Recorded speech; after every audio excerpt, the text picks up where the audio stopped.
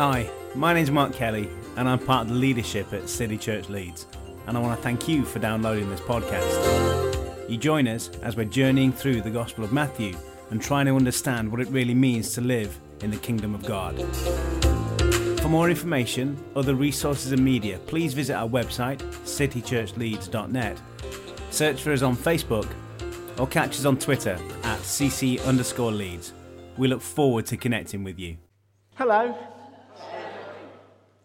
I love these banners. They're everything, aren't they? I think that I do raw and honest is what I do, and I like raw and honest. There is one statement on there that I do struggle with, and that's the one that says, "We do loud."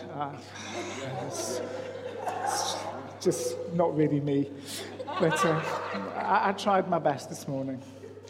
Okay. The challenge of arriving in a church and sharing a message in the middle of a series is that you don't have the advantage of having heard the previous people speaking. So I'm probably going to repeat everything Sarah said last week, and which will probably mean that you probably needed to hear it twice. So that's my excuse, and for the moment I'm going to stick to that. My title is Growth, the Subversive Secret of the Kingdom. The kingdom of God is subversive. It's countercultural. It's against what's going on in society. And I rather like that. I'll say some more about that in a second. So we're going to continue your studies in Matthew by, first of all, I'm going to read you a scripture from Isaiah 9. Because that's the way things should happen, isn't it? This is a scripture that impacted me when I was here as a boy. And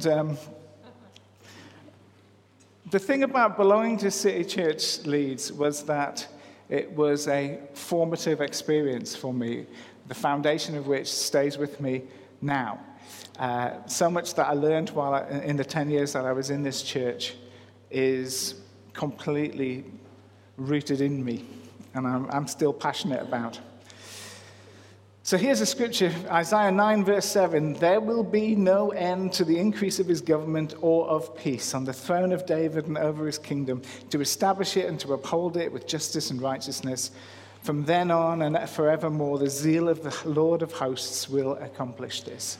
And somehow, as a student in this church, I began to understand that the kingdom of God forever grows. And we are part of that kingdom. I began to understand the difference between being in a church and being in the kingdom. And that still motivates. At the moment, I'm dreaming up new vision and new passion and new things for me to do with my life. And a kingdom approach to that is motivating me. I don't want to build an empire. I don't want to build Mike Rimmer production company or whatever. I want to find fellow travelers who want to see the same sort of things, for God to do the same sort of things that I want to see, and hook up with them. And that is a lesson that I learned here all those years ago, that's how we do things, that's how we should do things, and I'm standing and challenging people who don't do it that way. So back in the day when I was first in this church, I was like, 19, 20. Good morning to those of you who suffered the sharing of houses with me back in the day. And I was excited. I'd seen something. I'd grabbed hold of this idea that inevitably the kingdom of God would increase and grow and make an impact, and lives would be changed. And they were. And they still are. We'd grabbed hold of that biblical truth and wanted to grow the church in Leeds, but wanted something so much bigger than that. And it's still the same, isn't it? That's still the passion, still the driving force, still what we want to see happen. And, when I left here and I moved down to Birmingham, took all that stuff with me. And sometimes some of you remember Steve and Helen Watts, who lead that church. And sometimes, we'll sit in Steve and Helen's lounge and we'll think back to being here. And we'll remember lessons that we learned here, and kind of go, those things are still true. How can we bring something of what we had there into here? Because we had it right. And it's impossible not to get caught up in the increase of his government and of peace. It's inevitable that we'll see the kingdom grow. And biblically, that is what the word says. But there is a challenge, because sometimes what we see physically isn't what we believe spiritually. What do you do then? All I can say at the moment is that my life is filled with things that shouldn't be happening. Okay? Stuff that, where you look at what Scripture says about how your life should be, and how do you marry that up when it's not happening? How do you marry up situations where you pray and you do the right thing and you pursue God and you're trying your best to be good in terms of what the Word teaches you how to live, and you pray and nothing happens? What do you do with that? What do you do when that's on a personal level? I would imagine that everybody in the room at some point has gone through seasons of that, where, what you believe and what you see doesn't match up. And you can go through that as a church, where you believe all this big vision and you do all the right things and you pray and you want to see God move and you want to see the church grow and you want to see the kingdom make an impact, and for some strange reason, it doesn't happen. I was very challenged by what Stuart shared this morning. And sometimes we just need to remind ourselves of what the realities of what the Word says are, and refresh ourselves in those things and not give up. I won't bore you with detail, but I've got a list of things that are not right at the moment, that I'm not giving up on, that I'm persevering with, and believing that God will turn around. Okay? And that's all you can do. It's a thing called perseverance, isn't it? And that's what we do. And again, with the growth of the kingdom of God and the impact that we make as a body of people, we persevere. In Matthew 13, Jesus told his disciples a parable. He said, "The kingdom of heaven is like a mustard seed, which a man took and planted in his field. Though it's the smallest of all seeds, yet when it grows, it becomes the largest of garden plants. It becomes a tree, so that the birds come and perch in its branches." God loves small beginnings. The Word talks about us being faithful in small things. The disciples overturned the world and made a global impact from a very small beginning of just a few followers in an out-of-the-way place in the Roman Empire. Small means that you have to take a long view. And this is exactly what happened. The smallest of seeds, one man in first century Palestine, a bunch of supporters whose lives were totally changed by their encounter with Christ. And you wouldn't have looked at them as though they were going to do anything. And yet here we are 2,000 years later. Globally, people pursuing God, lives changed even this morning as we speak. Lives in different parts of the world changed by the Spirit of God. Worship in all languages, all tribes and nations.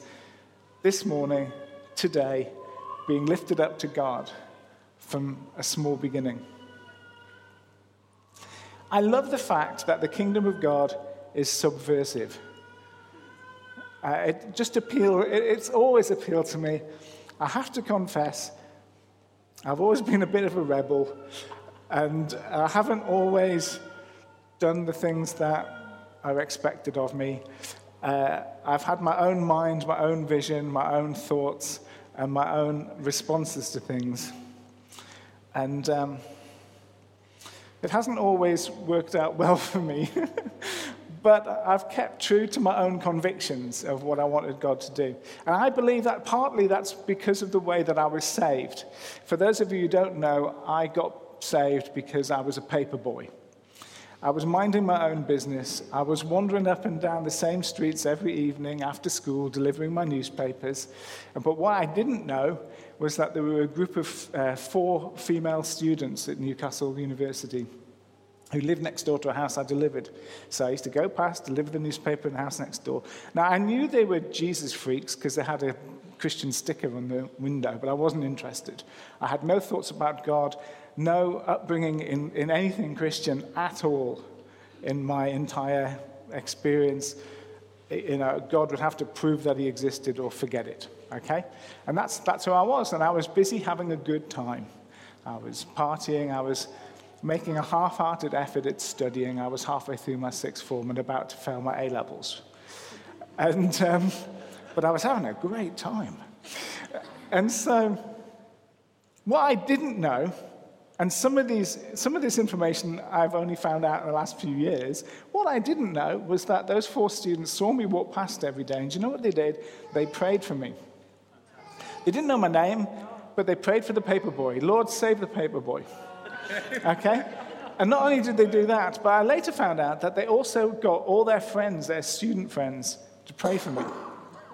And they didn't know my name either, so they would just pray for the paper boy. Okay? And then the girls in the house would occasionally bump into me outside the house as I walked past and smile at me and say hello and be nice. Okay? And they were girls, who's not going to pay attention? So this went on for a few weeks, okay? And then one day, I invited myself in for a cup of coffee. Now, this was unusual because at that time I wasn't that confident to be able to do that with girls, and secondly, I didn't drink coffee. But I went in and I stayed for tea, and we talked about God, and I told them it was a load of rubbish, and they said, would you like some peas? And there was no arguments or anything, but they were so lovely. And there was something so different about these people. It was God in them. It was so attractive and so intriguing for me that I went in on a Wednesday night for tea and said, you're going to have to prove to me scientifically that Jesus exists or forget it. And I became a Christian on Sunday. And I didn't stand a chance after all that praying and that niceness. There's not much I could do. And one of that made me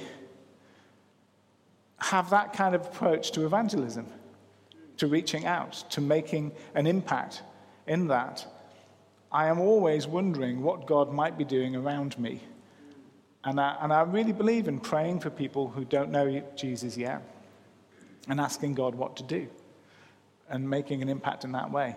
But when I first became a Christian, this is how I felt. I felt like the world was like a one-way street rushing past me and, just coming straight towards me, straight past. And I turned around. I'd become a Christian. I turned around. And this is how I felt. I felt I was doing this, trying to stop people as they came past, slow them down a bit and communicate with them. And that's what I mean about the kingdom of God being subversive, that we are actively trying to change the world around us like no other people. Excuse me. I've always been like that, still like that. The first thought that goes through my head when I meet somebody who's not a Christian is, I wonder how I can get this conversation around to Jesus. Okay? And if we believe the kingdom of God is forever growing and the influence of the kingdom is growing, then we have to have that rebellious streak in us. We rebel against the world. I didn't know at the time, but becoming a Christian was the absolute pinnacle of rebellion that I could commit against my parents. Okay, I didn't know, didn't understand it, but that was the most rebellious thing I could do. Now, recently I found out, I didn't know a lot of this. I just knew that my parents and my brothers didn't like it. And I thought that was fairly normal. But they attacked me systematically for maybe 3, 4, 5 years after I became a Christian. So when I was here, when I was a student, I would go home and my parents would have a go at me about my life choices, what I was doing. Mike, why are you in the DHSS? And why aren't you going and doing something much more exciting than that, because my two brothers were very exciting. I am the dull person in my family. My parents attacked me and never let up.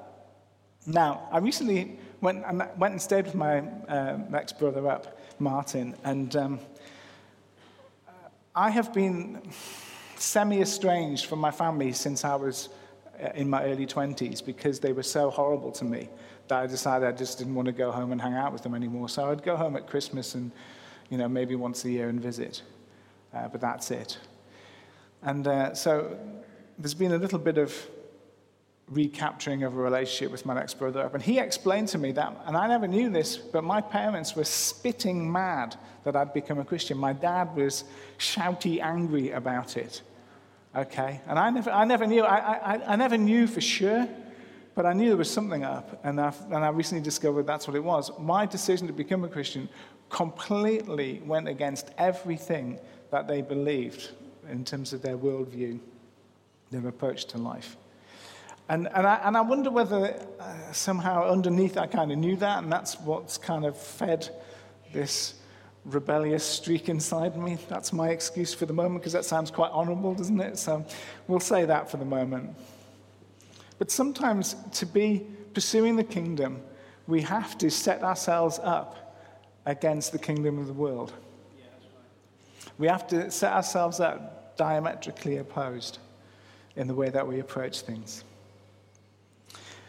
So when it comes to the increase of the government of God and the increase of the influence of the kingdom and the increase of the church, there are loads of books on church growth that you can go and read and try.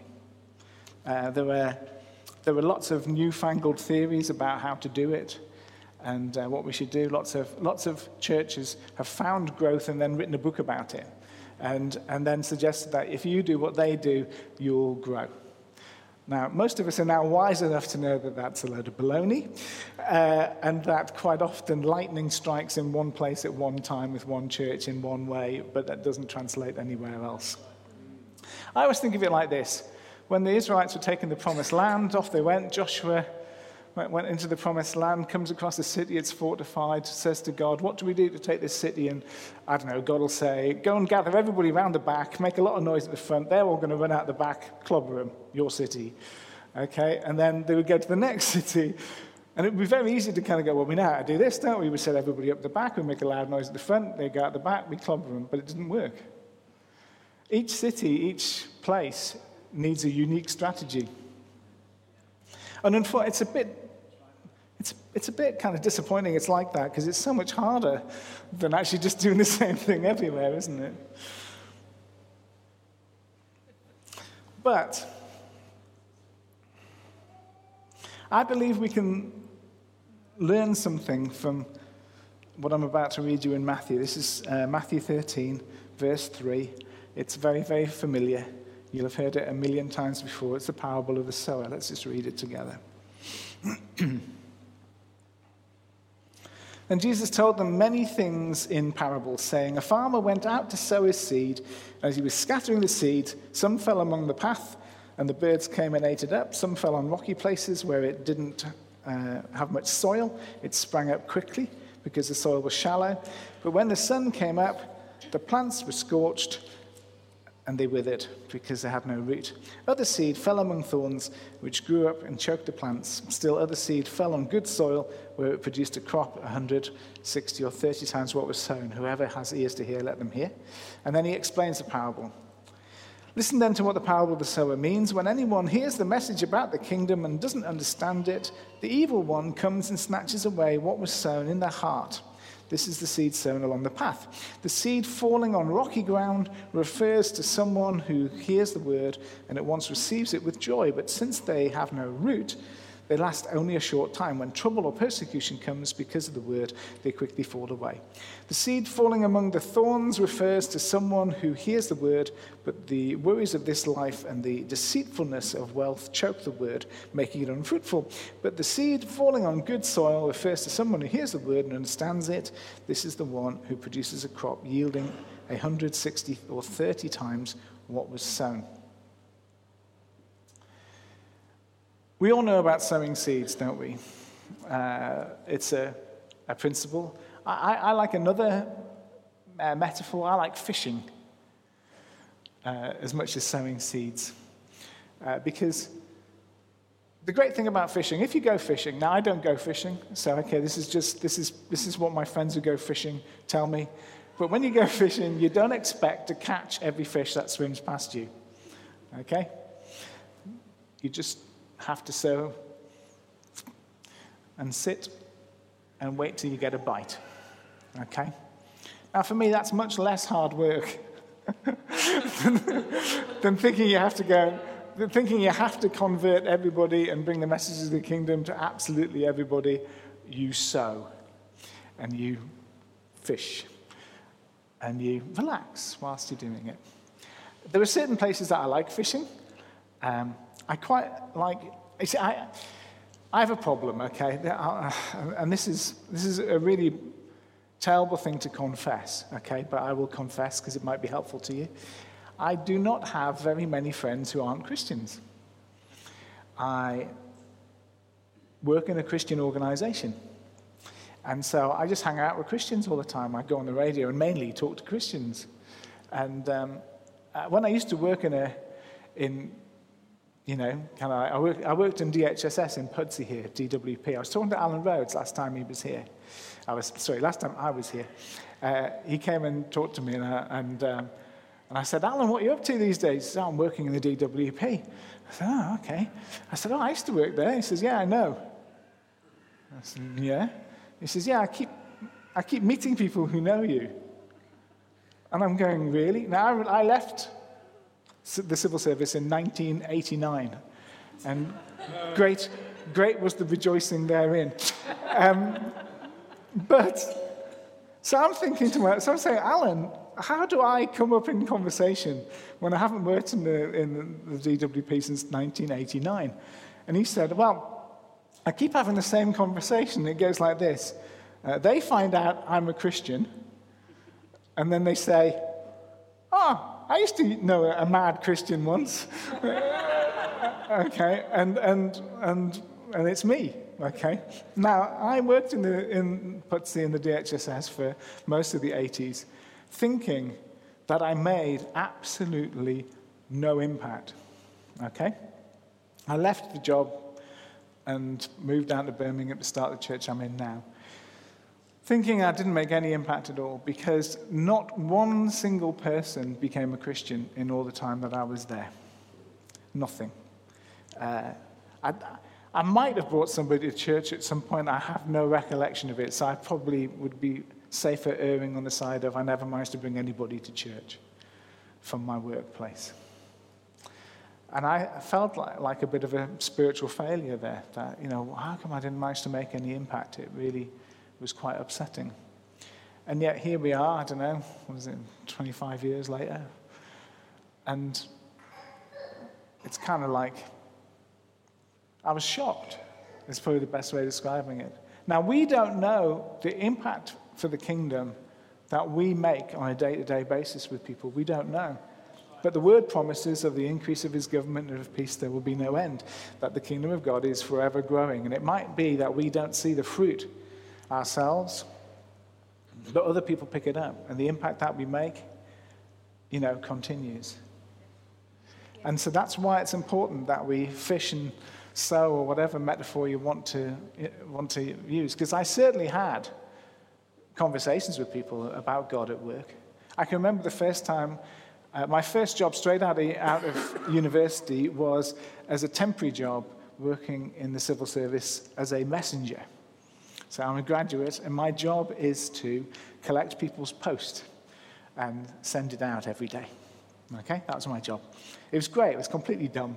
And I enjoyed being dumb and not having to work too hard. And so I would volunteer to do things because I was so bored. So I reorganized their entire filing system, because in their filing system, some drawers were jam-packed full of files and you couldn't fit another file in, and other drawers were half empty. So I volunteered to redistribute the files equally amongst drawers.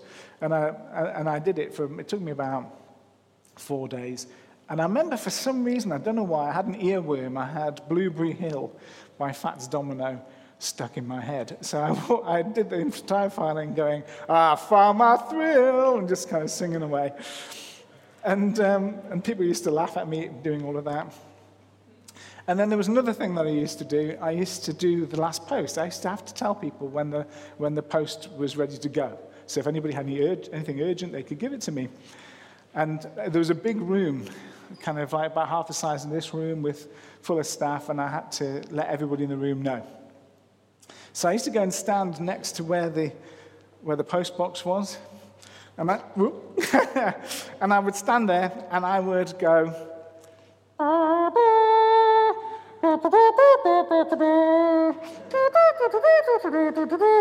to signify that it was the last post, like you do. And everybody thought this was very funny. And so one day I was collecting the last post from the big boss person who was in charge of it all, who had an office, obviously a flight or 2 flights up from this room. And I went in to collect a post. And she said, okay, well, I said, have you got any last post? And she said, are you going to do it properly? And she made me stand there and do the last post just for her. Okay? Now, you'd think that would dissuade me from doing that again, wouldn't you? That I would stop doing that, but I didn't. Anyway, so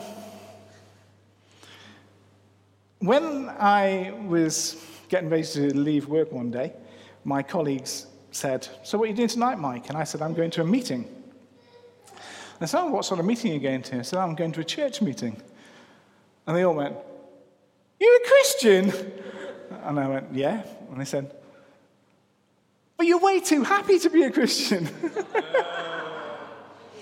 We don't know the kind of impact that we make in terms of what our lives say day by day. It's the drip, drip effect. So I never led anybody to Jesus, but stuff was going on. And we need to remind ourselves of that. We need to stir ourselves up that God's kingdom is increasing, that He is calling people to Himself, and we need to pay attention in terms of the conversations that we have and the things that we say and the life that we do. Now, the parable of the sower, lots of people talk about why people become Christians and fall away, or why stuff happens in terms of the Word of God not taking root in people and people not continuing on the path. I want to switch that around today and give you some principles to help growth, meaning that we're countering bad soil, okay? Because we can be very fatalistic about sowing seed, okay? In that you sow the seed and people respond or people don't respond, and it's not really our problem. It's up to God, isn't it? And if we don't get a response, well, it's not us, it's them, okay? And to a degree, I agree, because I would rather live that way and not take on the burden of getting absolutely everybody saved, and if they don't get saved, it's my fault. I mean, that's clearly not true. Everybody has free will. We've done evangelism in that way in the past. Many of you who are older will have gone door knocking because you've been guilt-tripped into, doing it. Do you remember those days? Okay, and it's horrible, isn't it? Nobody wants to do guilt evangelism. What you want to do is you want to do fantastic, you want to see lives changed evangelism and get out there and get stuck in and enjoy it. I love telling people about Jesus. I love opportunities. I think that when you have that kind of approach, it's great, but I think that we can do more in terms of helping people overcome the bad soil or the bad situation that the seeds that we plant are planted in. Does that make sense? So, the first thing here is that, that they hear the message and they don't understand it. The seed of the kingdom gets snatched away. I became a Christian because those girls prayed, and then they prayed, and then they prayed, and then they got some other people to pray, and they kept praying, and they kept talking to me. That's why, I believe, because they softened me up with prayer. And We need to be people who sow the seeds of the kingdom, and we pray fervently. And we keep sowing the seeds of the kingdom, and we pray. Now, even that still doesn't always work, because everybody has free will. I can remember living, in fact, me and John lived with a guy who, for some reason, decided he would fast until his mate at university would become a Christian. Okay? This is what we used to do when we were younger, isn't it? Do you remember that? He had to break his fast eventually because he would have probably died. And so out of our fervor and our desire for people to become Christians, we can get caught up in doing some very mad things. But the principle of praying and asking God about timings. My favorite thing to do is to share the gospel with people and pray and ask God what to do next. What do you want me to do next? Or if you make a friend and you want to, we need to realize that it's all a process. How do I get my friend from here, where he doesn't know anything about God and doesn't know anything about becoming a Christian, to over here, where he can follow God? And so we need to overcome the whole thing with where the seed doesn't take root, by helping the seed to take root in people, by loving them and taking them forward and explaining how it works, demonstrating they can see in our lives how it works, that we're not perfect, that we do that, that we say sorry and we make mistakes and whatever else. We need to have a realistic approach. But we can do a lot of work in turning shallow soil into productive soil. So we need to pray, we need to listen to God's timings, and we need to be obedient. So the girls who led me to the Lord prayed and would come out and talk to me, and at the right time it all happened. Then there are,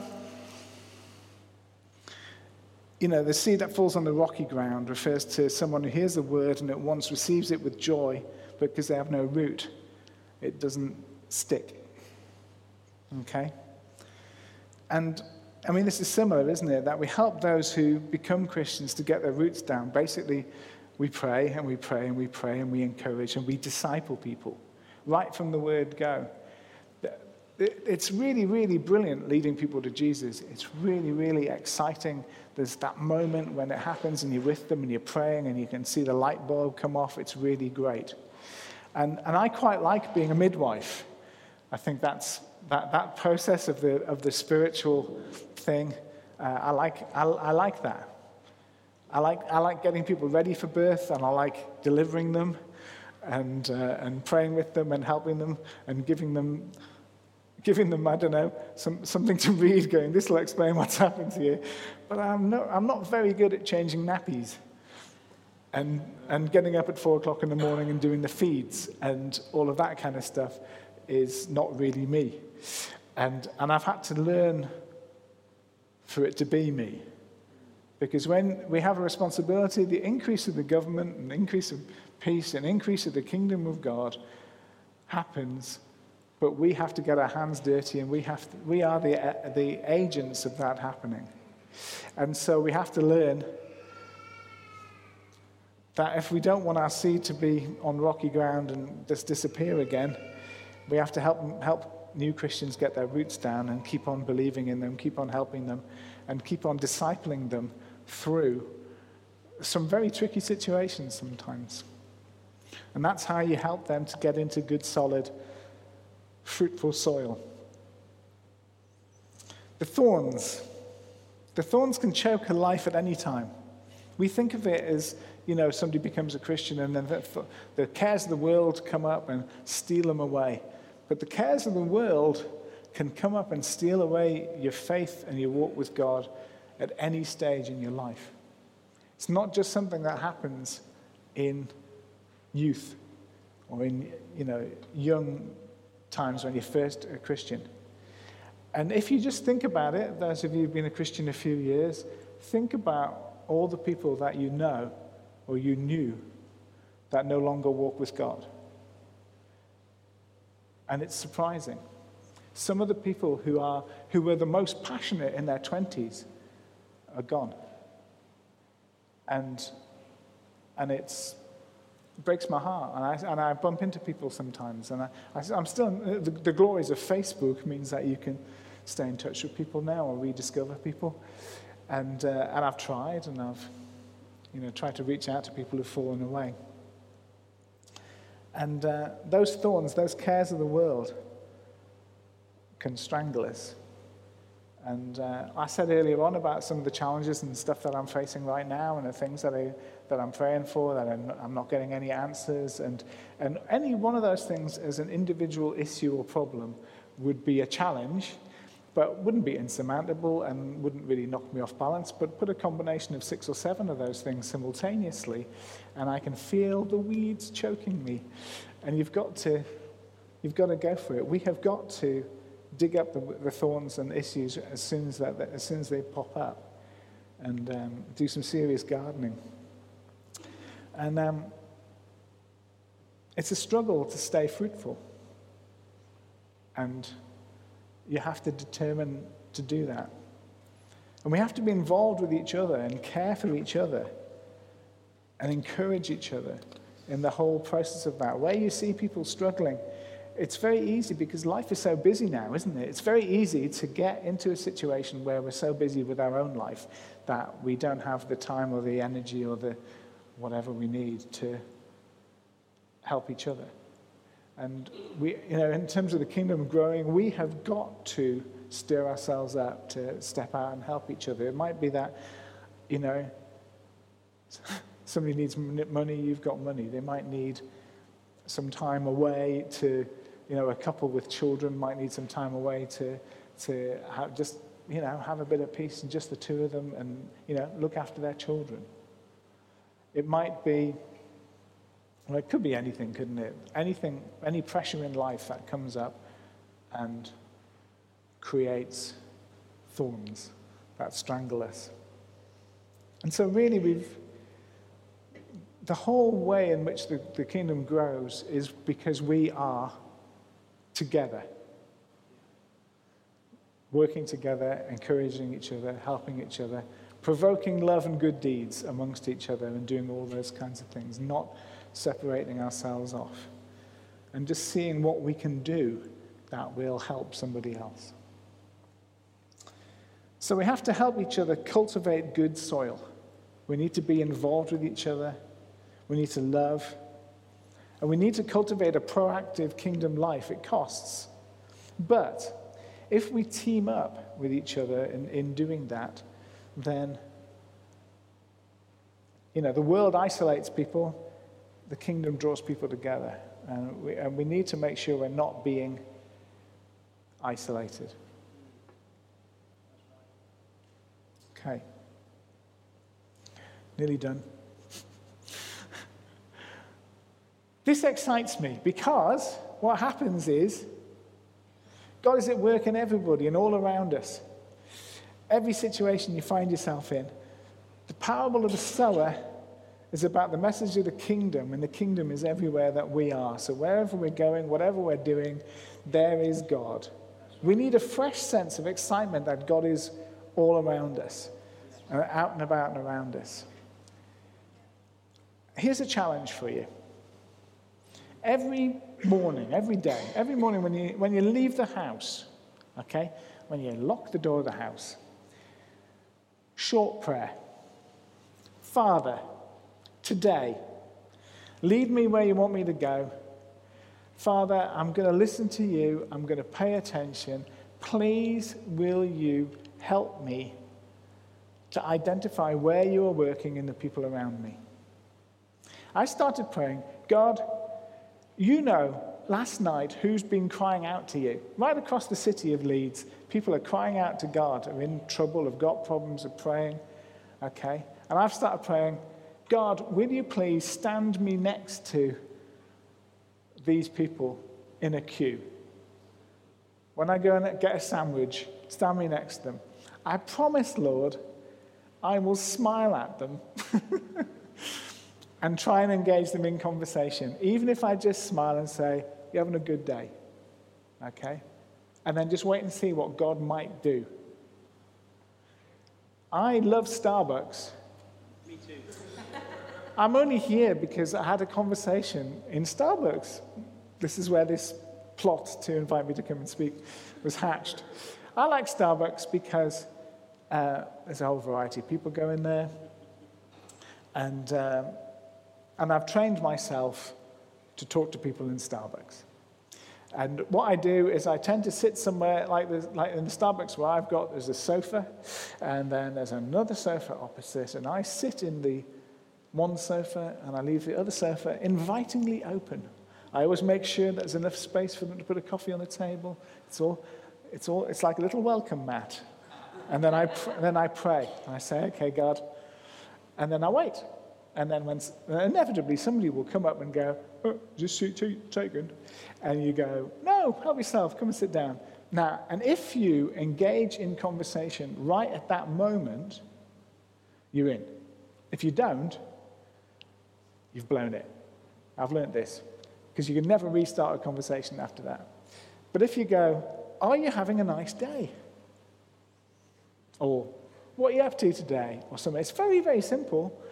You just get into a conversation. And that conversation might go somewhere. If God lets it go somewhere, it might not. But if you're willing and open and ready to do it, then it's very, very simple. It doesn't have to be a Starbucks. Other coffee shops are available, apparently. But it could be anywhere. Any situation where people gather or where you bump into people. Even just standing in a queue for a sandwich. Are you having a good day? And people might think you're a bit weird because we're not used to being engaged by total strangers in this society. But I think isn't that great, though? Shouldn't we be like that? I noticed that because Pete and Pat live in a really, really posh street. As I was getting into the car outside their house this morning, the next door neighbor walked past and said good morning to me. I thought that was very refreshing. So, we have to stir ourselves up and do it, basically. And in my own Starbucks, I make a point of really talking to the baristas. They have a bit of a turnover. I make for every new barista, I train them as to what my name is, what their name is. I discover what I like to drink, how I like it made. And now they're perfectly well organized now. I go in, they just go your usual, and I get a sugar-free vanilla latte and a blueberry muffin. It's very good. And it just makes life much easier. And I have a laugh and we talk. And the other day, I bumped into one of them outside Asda. She was standing having a fag outside Asda, and I got chatting to her. And I was going to a church meeting, and she said, "What are you doing tonight?" "I'm going to a church meeting." "Oh, you go to church?" And I said, "Yeah." And I just said, "So, you ever been to church?" And she said, "Yeah, I used to go with my grandma when I stopped going when I was about 8 or 10 years old." And I just said, "Would you like to come and visit my church?" And she said, "Yeah, I would." And so she's going to come to it's not very difficult, is it? So, you have to have some sort of relationship. And I have been talking and praying for her in the same way that the people who led me to Jesus prayed for me. I've been talking to her and praying for her, and being nice and making her laugh and caring about how she is, whether she's having a good day or a bad day, for maybe 3 months now, prior to that conversation. But it's possible. We're all not very far from everybody being able to do that. It only takes a couple of steps. And it takes that prayer as you leave the house. Lead me into conversations today. And that's how the kingdom of God increases step by step. It is that easy. And it starts, like I said, from the very smallest of beginnings. Jesus and a few disciples getting so passionate that they will talk about the things of the kingdom. Jesus taught them about the kingdom, they taught other people about the kingdom, and it became a snowball.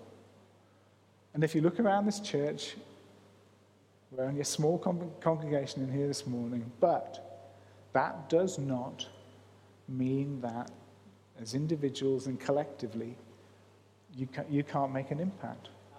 Now, I know already, From the last time I came here, I got roped into feeding burgers to students or whatever, And so I know already that you are doing some of this stuff. I know that John Barge got shouted at when he tried to give a cup of soup to somebody. I've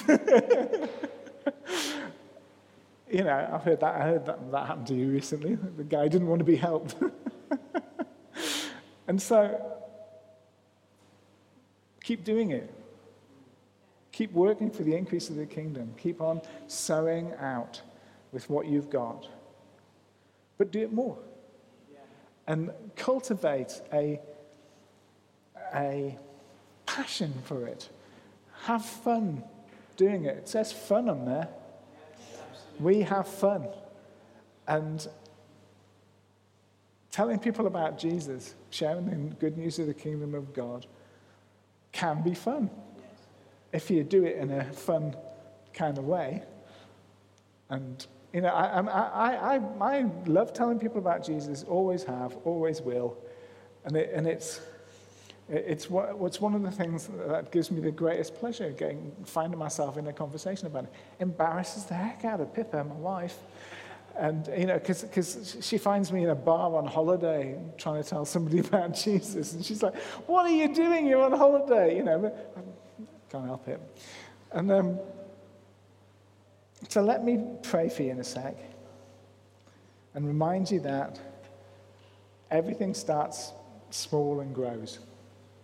Even your own desire to share and talk, let it build up inside you so that it becomes second nature and you make an impact. Because very, very soon, I can remember when this church used to meet in Paxton Hall in Kirkstall. Do you remember that? Mel Fish would be in the congregation with a guitar, playing it, along with whoever was leading worship. I can remember a bunch of students going along and beginning to get into all this stuff, to understand it. And I can remember this bloke coming along one day who'd just become a Christian. And like every week, God would be speaking to him. He was just freshly saved. And every week, he would have some little revelation of like a picture or something that he'd got. And every week he would get up and he would testify.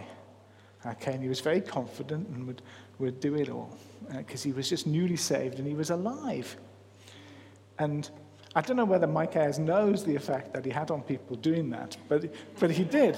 Okay, it kind of galvanized people, and there's nothing like a bit of new birth, a bit of raw and ready and fresh and enthusiastic Christians who've had their lives turned upside down. It inspires, and it will only take you 2 or 3 people like that to come into this church and kind of inspire you that, wow, this is what it's like. This is what happens when people become Christians, to motivate and encourage you. And I'm going to pray that in a second. Because we all need refreshing, don't we, in the basic principles. I know that I've not brought anything revelatory and new and fresh, because I don't think there is much that's new under the sun when it comes to this stuff. It's just about remembering and rediscovering the realities of the kingdom of God. So can I pray for you? Okay.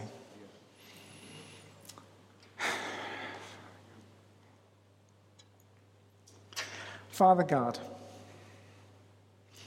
Father, thank you that you take us back to our roots sometimes, and you take us back to the fundamentals and back to what's real.